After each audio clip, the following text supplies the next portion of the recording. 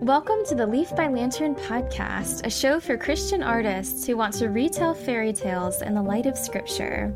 We'll discuss how to approach retelling a fairy tale according to the truth and beauty of the Bible, from ethical issues to images like rose gardens and dragon hordes. I'm your host, Alicia Pollard.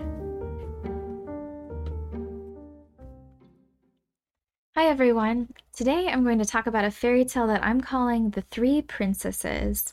I didn't plan this, but this first season of the podcast is going to have a disproportionate number of fairy tales that fit the animal bridegroom folklore category, which is my favorite category, and that includes this tale. I'll give some background on the fairy tale, and then I'll read aloud my own version or iteration of it. After that, I'll talk about how a Christian artist could approach retelling this fairy tale by referencing the truth and beauty or ethics and aesthetics of the Word of God, the Bible. I'll talk about three aspects of the tale we can approach through Scripture: the land, sky, and sea trinity, the villain, and the breaking of the enchantment. So for some background on this tale, I first read this fairy tale when I was reading through Grimm's collection in late winter, early spring, prepping for the podcast, and making a list of fairy tales I wanted to talk about. I didn't realize it at the time, but I had picked Jack Zipes' translation or edition, which actually takes the oldest version of Grimm's, the very first, the 1812, not the latest and last version, 1857, which most people are familiar with. And that's important because this fairy tale, which is number 82 in Jack Zipes' translation, is not included in the 1857 edition. As I'm telling, or not retelling yet, but as I'm giving the original fairy tale, I'm trying very hard to avoid copyright issues. So what I usually do is go and find a bunch of versions of the tale online, read them all, and then restate it in my own words. This one took more digging. I couldn't find it at first, but I went back and found the Grimm sources for the tale. There's a German one and an Italian one, and read them, and then I found some other variants from around the world I didn't use quite as much. And then I wrote my own iteration of it. So I'll link those sources in the show notes. But I tell you this because this whole research exercise did something for me. I realized just how much variation there is in the animals and the other images involved, and what each different creature or action does to the meaning and atmosphere of the whole story. In telling my own version of this fairy tale, I'm kind of trying to put myself in the role of a nice grandmother in the Middle Ages, entertaining her grandchildren by the hearth, or a scop, a bard, in a warlord's hall like in Beowulf, or perhaps a traveling minstrel. And that means I get to choose how to shape this story. So as I talk about each image, I'll tell why I chose that one and what inspiration that might give fellow artists when they retell this story. So here it is. There are different titles used in the different versions: 3 sisters, 3 animal kings, 3 princes, 3 sons-in-law. I'm calling it The Three Princesses.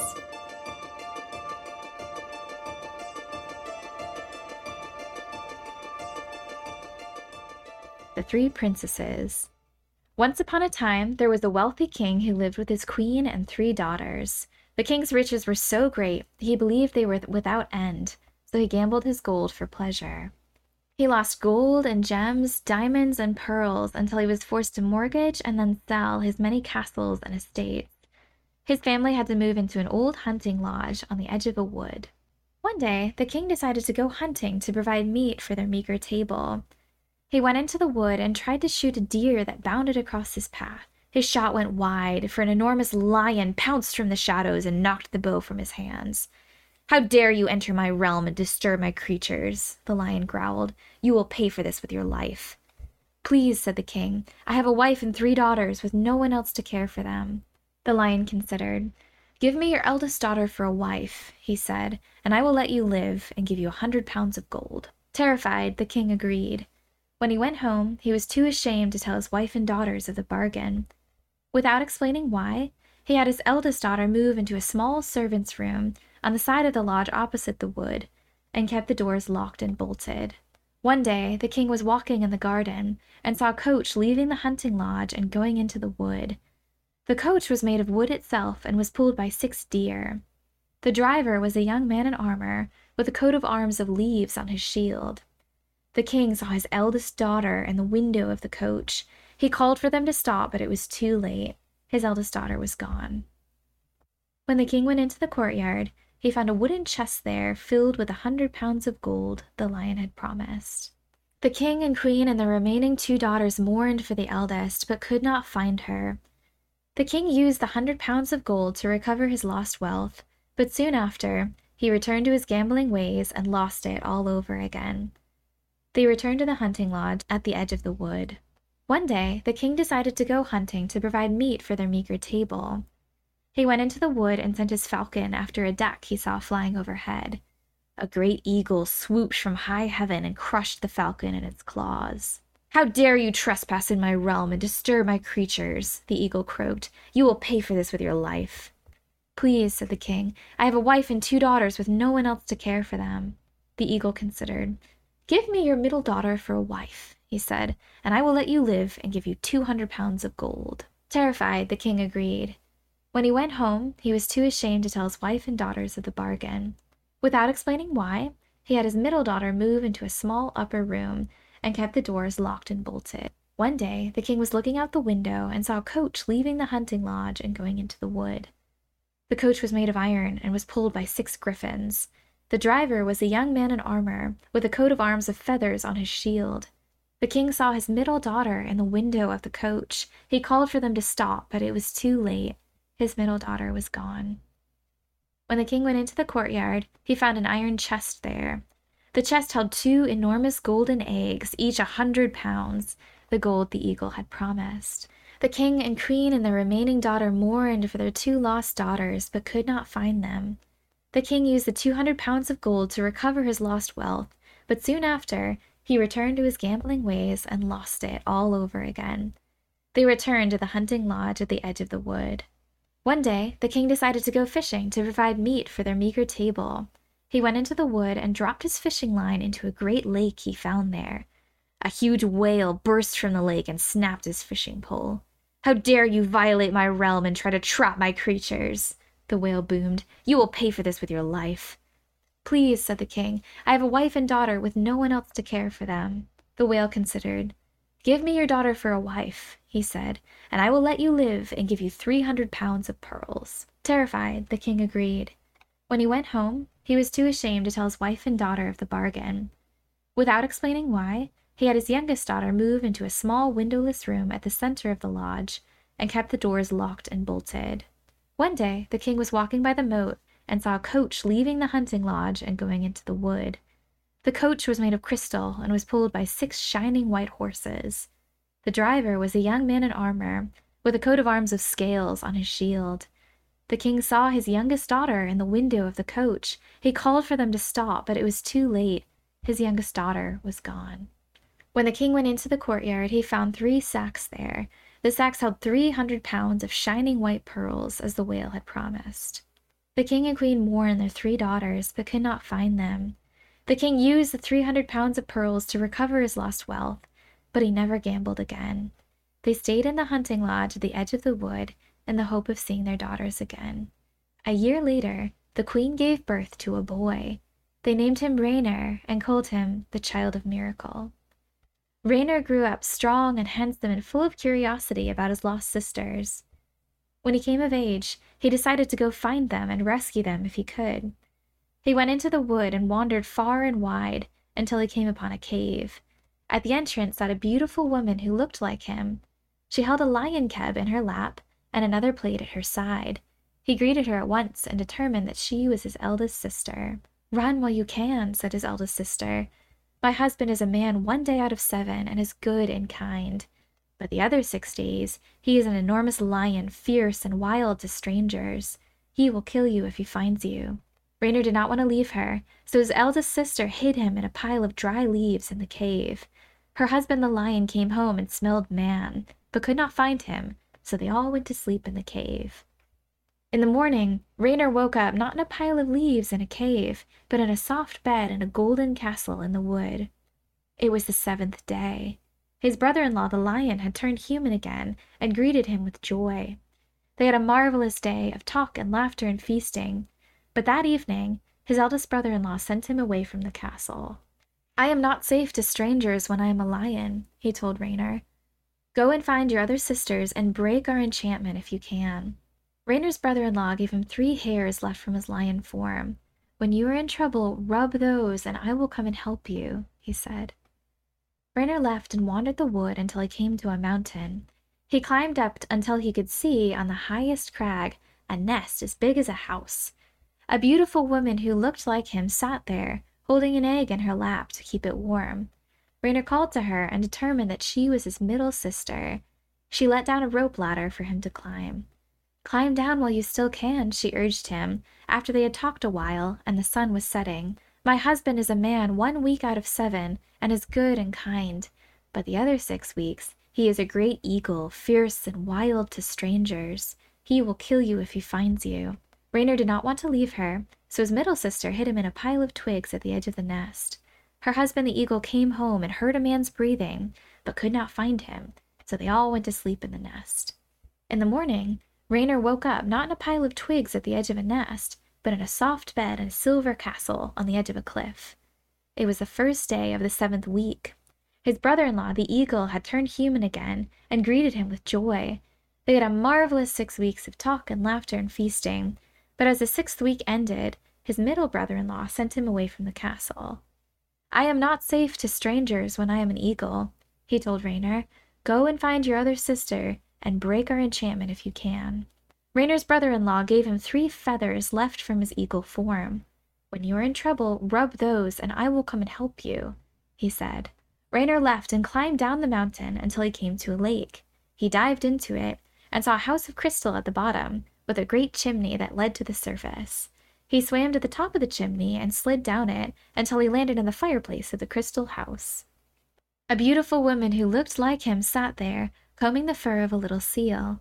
Raynor determined that this was his youngest sister. "Swim away while you can," she urged him after they had talked a while. "My husband is a man 1 month out of 7 and is good and kind, but the other 6 months he is a whale, fierce and wild to strangers. He will kill you if he finds you, and smash this house so the water pours in." Raynor did not want to leave her, so his youngest sister hid him in some sacks of wheat in their pantry. Her husband the whale came swimming around the crystal house and saw part of Raynor's cloak sticking out from the sacks of wheat. He angrily struck his tail against the wall, making the whole house shake, but swam away again. Raynor finally went to sleep. In the morning, Raynor woke up not among sacks of wheat in a crystal house under water, but in a soft bed in a crystal castle on an island at the center of the lake. It was the first day of the 7th month. His brother-in-law, the whale, had turned human again and greeted him with joy. They had a marvelous 6 months of talk and laughter and feasting, but as the 6th month ended, his youngest brother-in-law sent him away from the castle. "I am not safe to strangers when I am a whale," he told Raynor. "Go and break our enchantment if you can." Raynor's brother-in-law gave him 3 fish scales left over from his whale form.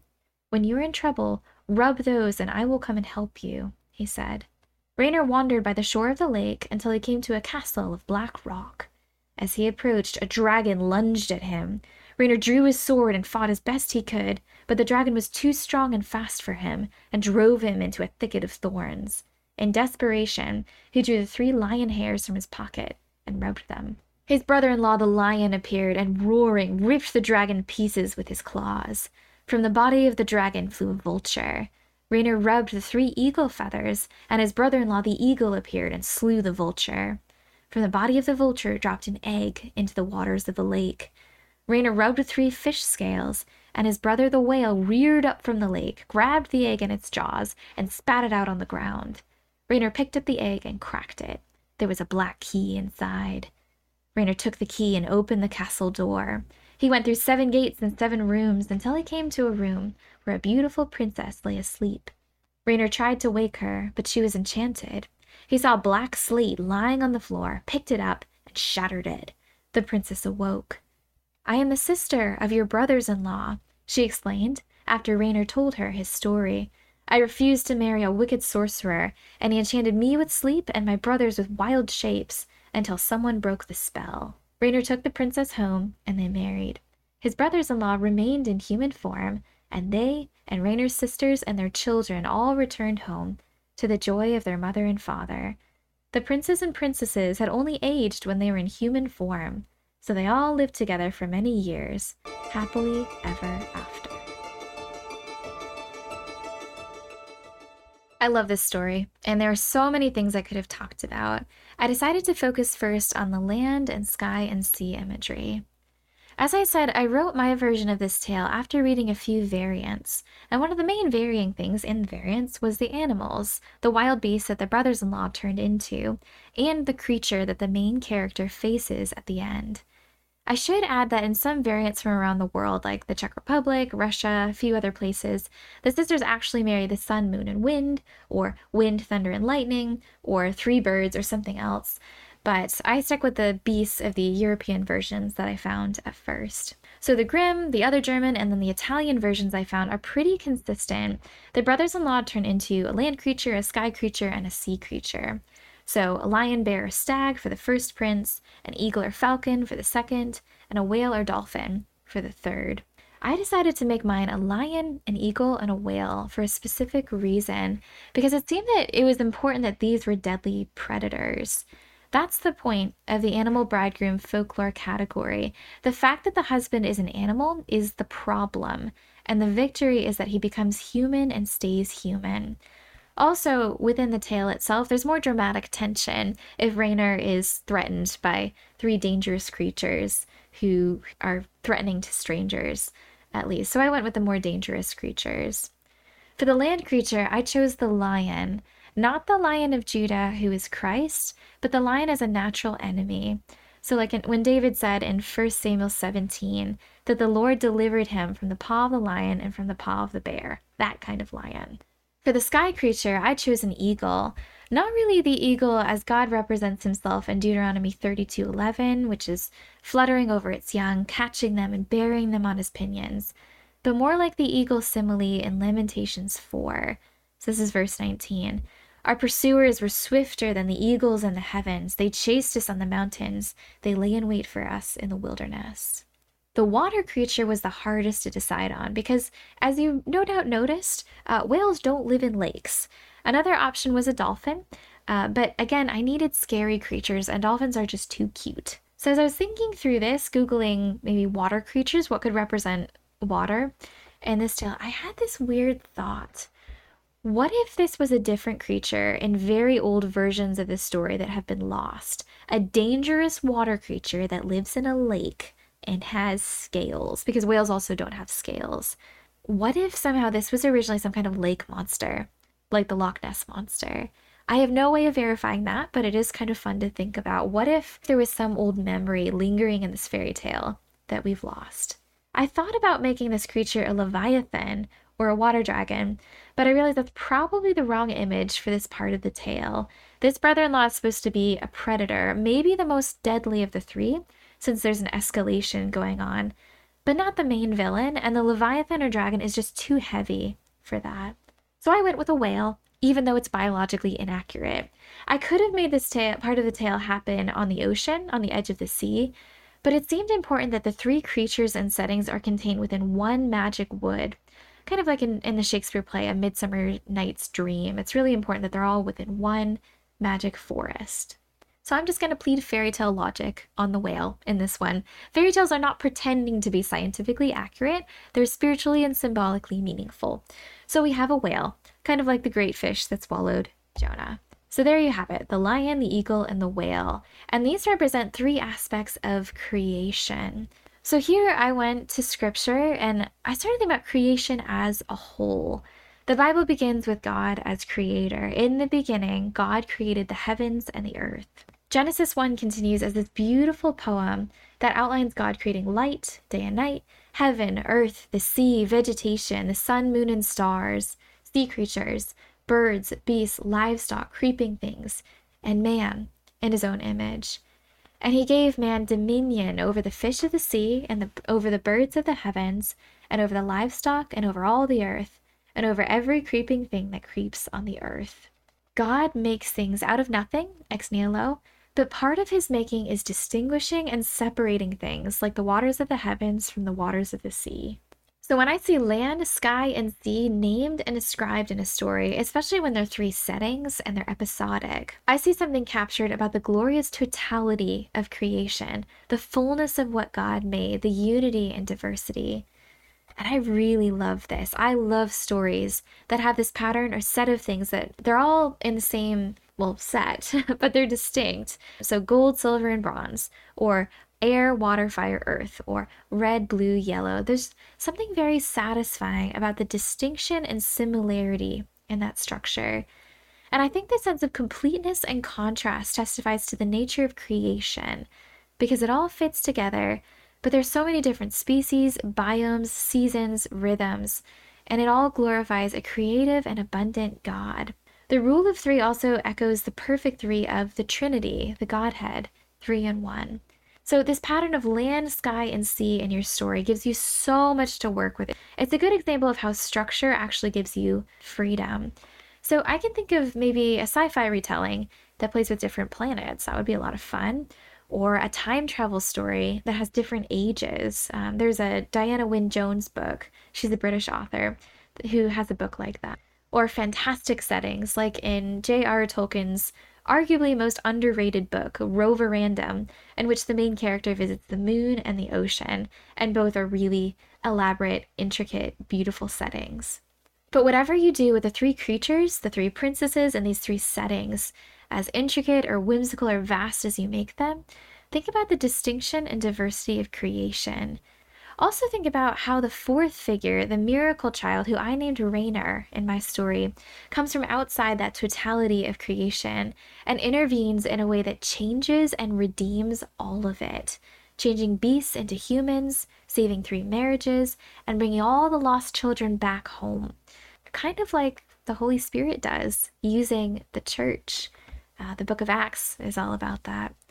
As a note, I named this miracle child Rainer because one of my sources called him Reinhardt, which means brave counsel or strength of advice, and another German source called him Roland, which is famous throughout the land. So I wanted our name that had a similar meaning. So I went with Rainer, deciding warrior, and also because of the poet Rainer Maria Rilke. Anyway, in a fairy tale retelling of this tale, have fun shaping land and sky and sea settings and characters as fully distinct as fully themselves, just as much as a linden tree is fully a linden tree, or a starfish is completely a starfish. But also think about how each world or each setting is broken and needs redemption from that fourth figure, the Redeemer. Second image I'll talk about, the villain. When it comes to shaping the villain of this story, whatever thing the main character defeats at the end to wake the princess and break the enchantment, there's an important principle of matching at stake. I was reading Russian folklorist Vladimir Prop's book, The Morphology of the Folktale. So he has this complicated system in which he's classified the various functions of a fairy tale. So functions like an absence at the beginning of a tale, something or someone is gone. An interdiction, don't do something, like, oh, don't open that mysterious door, which is always violated. Someone always opens the mysterious door. Or a lack, something is needed, like, oh, I wish I could have a child. When it comes to the resolution of the fairy tale, he says something interesting about how a fairy tale does that.